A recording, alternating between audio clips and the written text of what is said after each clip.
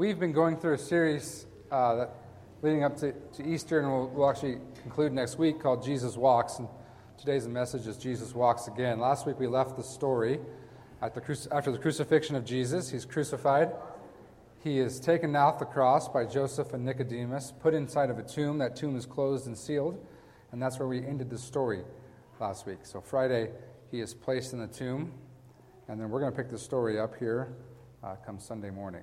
And so our first passage will be in Mark. We're going to be all over the gospel. I'm in your Bible. I apologize already. You're going to be flipping all over the place. Start in Mark 16, verse 1. It says, "When the Sabbath was over, Mary Magdalene, Mary the mother of James, and Salome bought spices so that they might go to anoint Jesus' body." If you remember, if you're here last week, we ended the story with Joseph and Nicodemus putting spices on the body of Jesus as well. Now, burial customs in the first century Jewish world are much different than ours. We do embalming, and we bury someone, and we put them in a coffin. What happened in the first century in the Jewish world was they didn't do any embalming.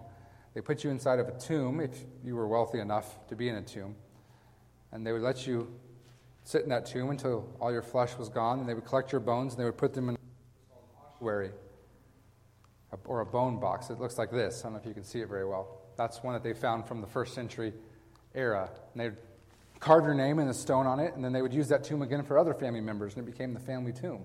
Tombs were extraordinarily expensive to make, so only the wealthy had them.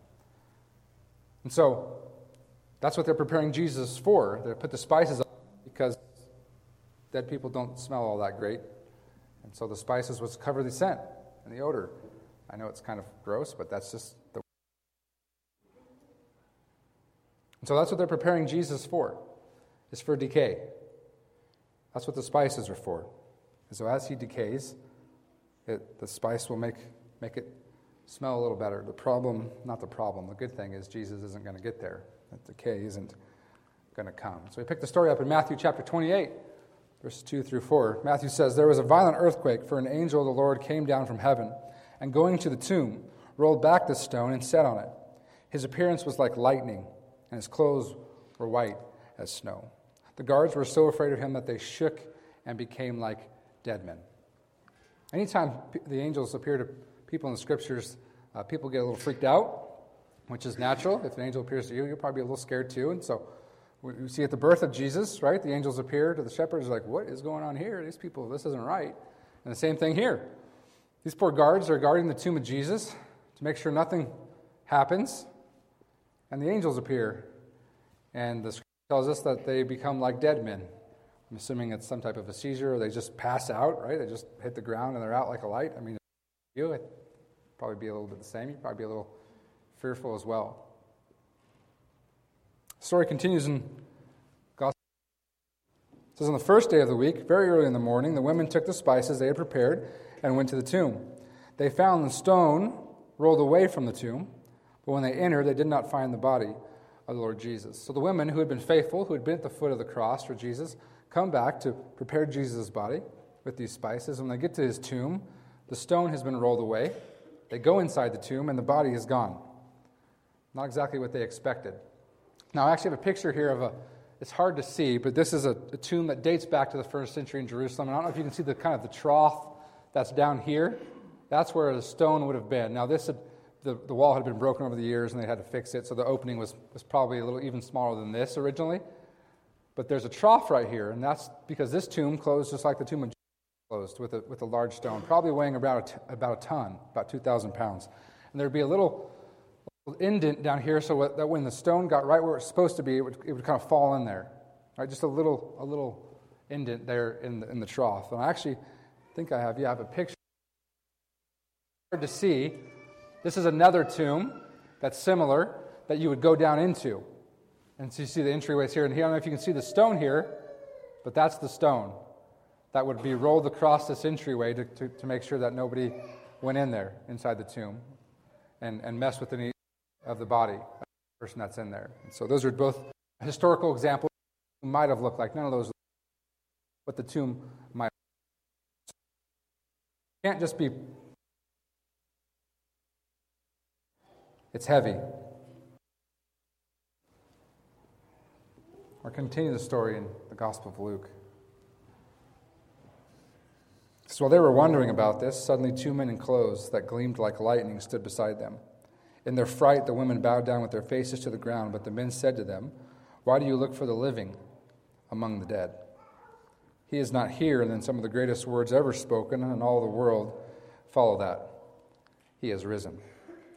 Remember how he told you while he was still with you in Galilee, the Son of Man must be delivered over to the hands of sinners, be crucified, and on the third day be raised again. Then they remembered his words. These poor women come to the tomb expecting to prepare Jesus' body. They get there, his body is gone. Sure, what's going on? What's happening? The angels speak to them, and the women are also scared. Not as scared as the men, if you notice, right? The guards fainted. Women are able to remain consciousness. I'm just pointing out the details, right? I'm not making it nothing. I'm just saying that the dudes, the big, strong soldier dudes, passed out when the angels got there. The girls are okay. Only point I'm trying to make. You can figure out what you want to make of that. I'm just pointing the details out, right? It's in the Bible. I'm telling you. And those angels said to them, "Why do you look for the living among the dead? He's not here. He's risen." Now, Jesus had been telling them this time and time again, but people tell you that. It's kind of hard to believe, right? And so the disciples had heard it, and they'd heard it, but they just had a hard time computing it, right? I mean, it doesn't happen very often, dead people coming back to life. If it did, funerals would be a whole other thing, right? We probably wouldn't go to them. It would be a little different, but they had a hard time understanding that this would be true, even though he told them time and time and time again. But it's true.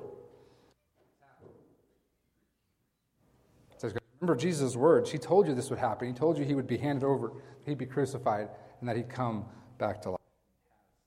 Indeed, come back to life. The women are excited to share this news, and so they're going to share it. In Luke 24, it says, when they came back from the tomb, they told all these things to the 11 and to all the others. It was Mary Magdalene, Joanna, Mary the mother of James, and the others with them who told this to the apostles. But they did not believe the women because their words seemed to them like nonsense. Another lesson, right, guys? Specifically, when your wife tells you something, you better listen. Saying happy wife, happy life is no joke. The disciples are hidden in a room because they're scared. Big, strong, tough guys. And the women go to the tomb. They discover the tomb's empty. The angel appears to them and says, hey, he's not here, he's risen. So the women come back to the big, strong men who are hiding and say, he's not there, he's risen. And the disciples are like, what have you guys been drinking? I mean, that's the response. Are you sure? Are you sure? They don't believe him. Matter of fact, the scripture tells us that their words sounded to them like nonsense. Now, they probably were a little excited, the ladies were, so they might be a little bit like me and talking a little fast. So the disciples maybe just didn't get it, but it's not computing. They're not understanding, right? What you're saying doesn't make any sense. So some of the disciples, those apostles, are going to go see for themselves.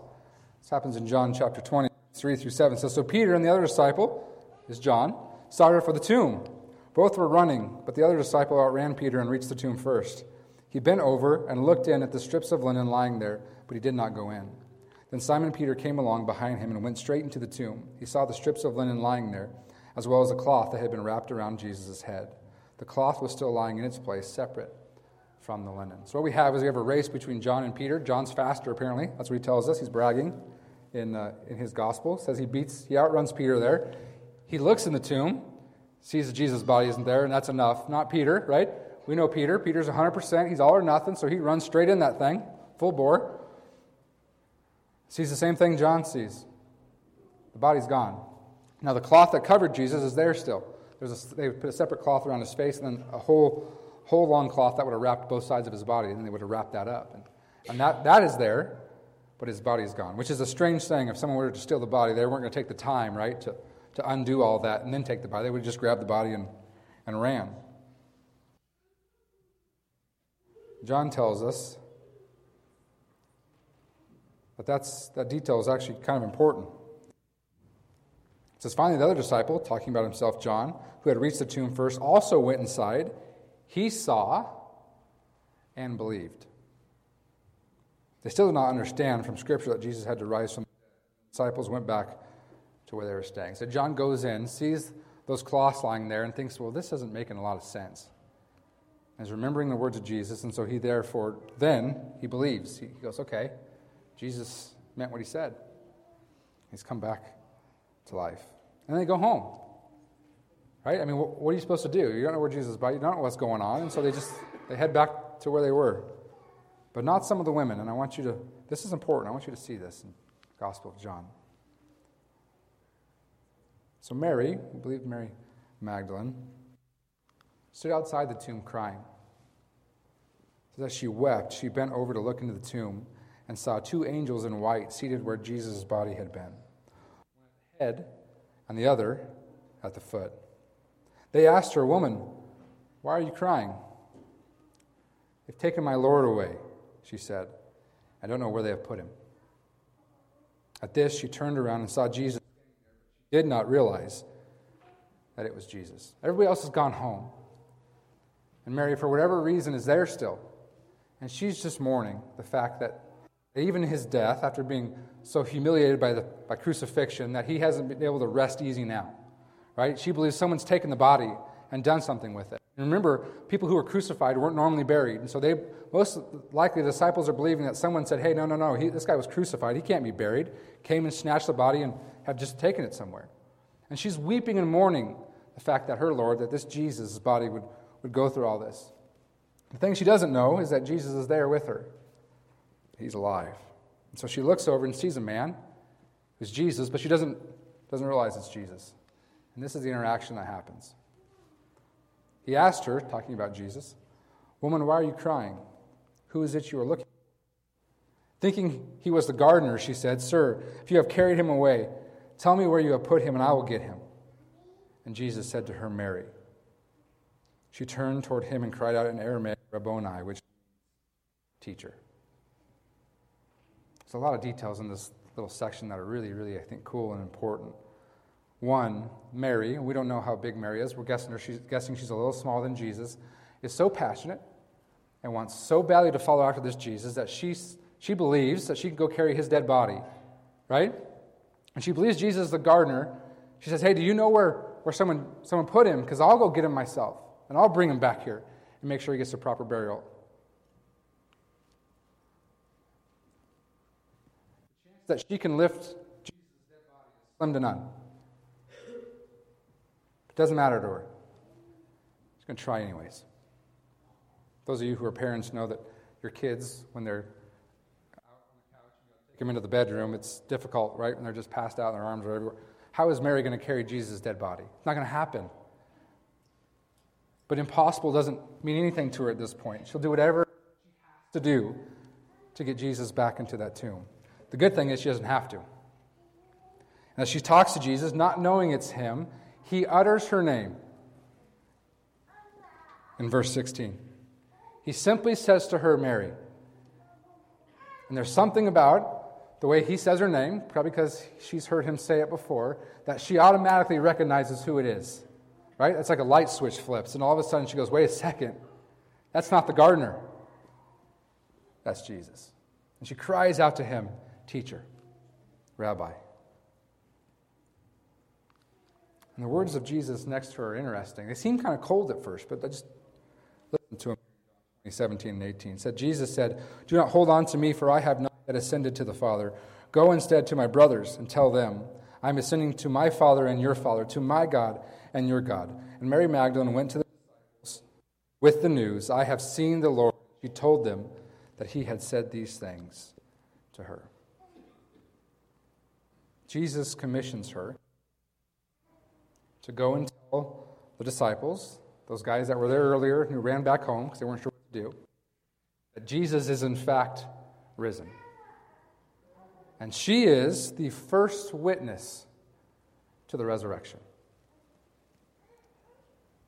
God can choose anyone to appear to first, and he chooses her. Now remember, 2,000 years ago, ladies, you didn't have the freedoms that you enjoy today. 2,000 years ago, your testimony was not good in court. You weren't a witness, even if you saw it. Couldn't own property. You couldn't initiate a divorce. There's all kinds of things that you couldn't do. And the God who creates things, who speaks things into existence, chooses her to be the first witness of the risen King. He can choose anyone. And who does he pick? He picks Mary. A faithful follower. She's there and everybody else has gone. Because she has it here. It isn't just here, it's here. And she has a fire that burns inside her and passion for this Jesus. Ladies, if you have ever been told that you are a second-class citizen in the kingdom, it's a lie, and the resurrection is proof of it. The first person to share the good news that the tomb is empty is who? Is a woman. And who does she share that news with? Jesus tells her, look at the details. Jesus tells her to go to some people and do something. Who are those people? Jesus said, "Do not hold on to me, for I have not yet ascended to the Father. Go instead to my brothers and tell them, I am ascending to my Father and your Father, to my God and your God."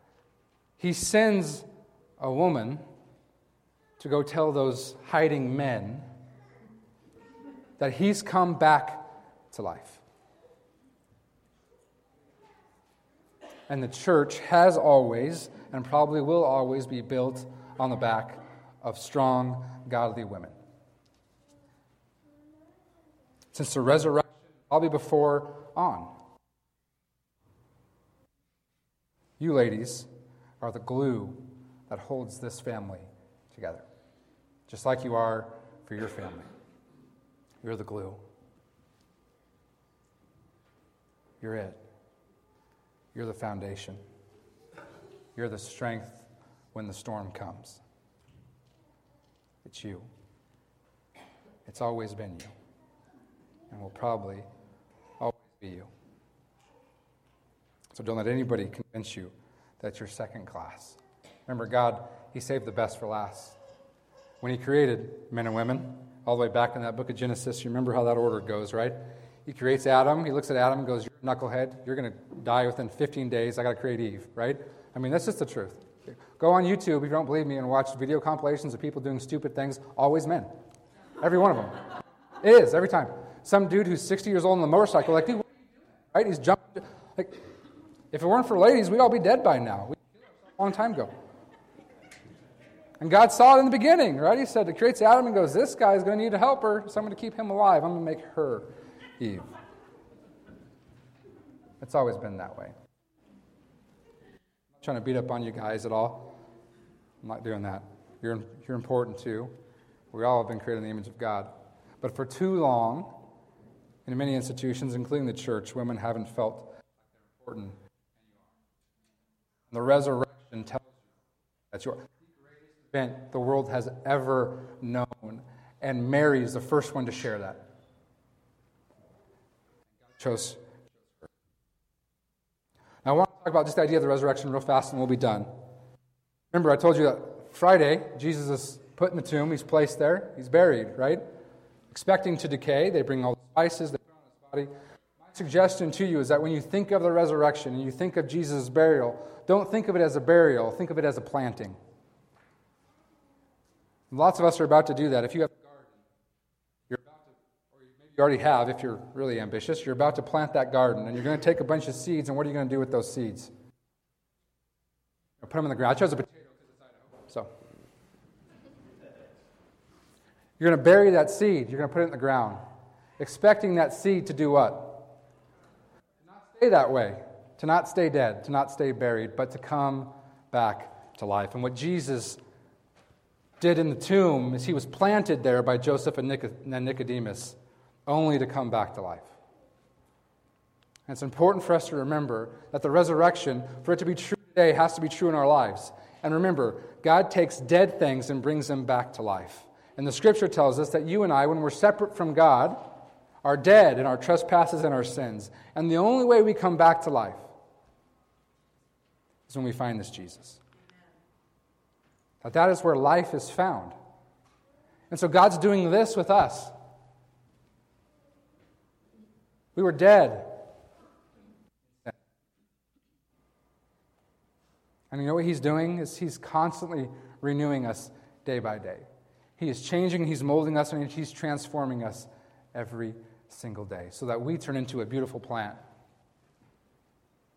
Something a little more probably prettier than a potato, right? I mean, maybe a flower or something that looks nice. That's what He's doing every day. And so you and I, when we trust Him with everything we have, when we give Him our hearts and our minds and our souls, and we say, God, change me and mold me. You're the potter, I'm the clay. You transform me and make me new. You turn me into the person that you want me to be so I can be a witness to your resurrection. When we do that, we're doing this. Participating in that resurrection.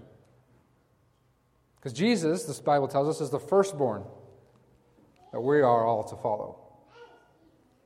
And that gives us hope here now on earth, and also gives us hope in heaven. That death is not the end. Because Jesus defeated it once and for all of us. So as you leave here and you go celebrate the resurrection and Easter, remember that God takes dead things and brings them back to life. That's His job. That's what He does. That's what He's known for. It's His calling card, and He does the same for us. All those areas where I fall short, where I mess up, God says, I got this. I got this. I can do anything. And the resurrection is proof of that God can do anything with anyone. Let's pray. Our Father in heaven, we are so grateful for the opportunity that we have to worship You here today. Father, we're grateful that the tomb is empty, that it's still empty. And Father, we ask that You would mold us, that You'd shape us, that You'd make us new every day, so we can be witnesses to Your resurrection everywhere we go. Not just today on Easter, but every day. Knowing that we will fall short, that we'll stumble, but that You forgive. And that Your ultimate stance towards us is that of love. That You love us. Despite our sins, despite our failures, despite all the things that we can get wrong sometimes, You love us still. That nothing can separate us from Your love. Father, we give You our hearts today and every day. Would You mold us and transform us and make us new? Father, we're thankful for everything You do for us. We pray all this in the powerful and holy name of Your Son Jesus, and all God's people say.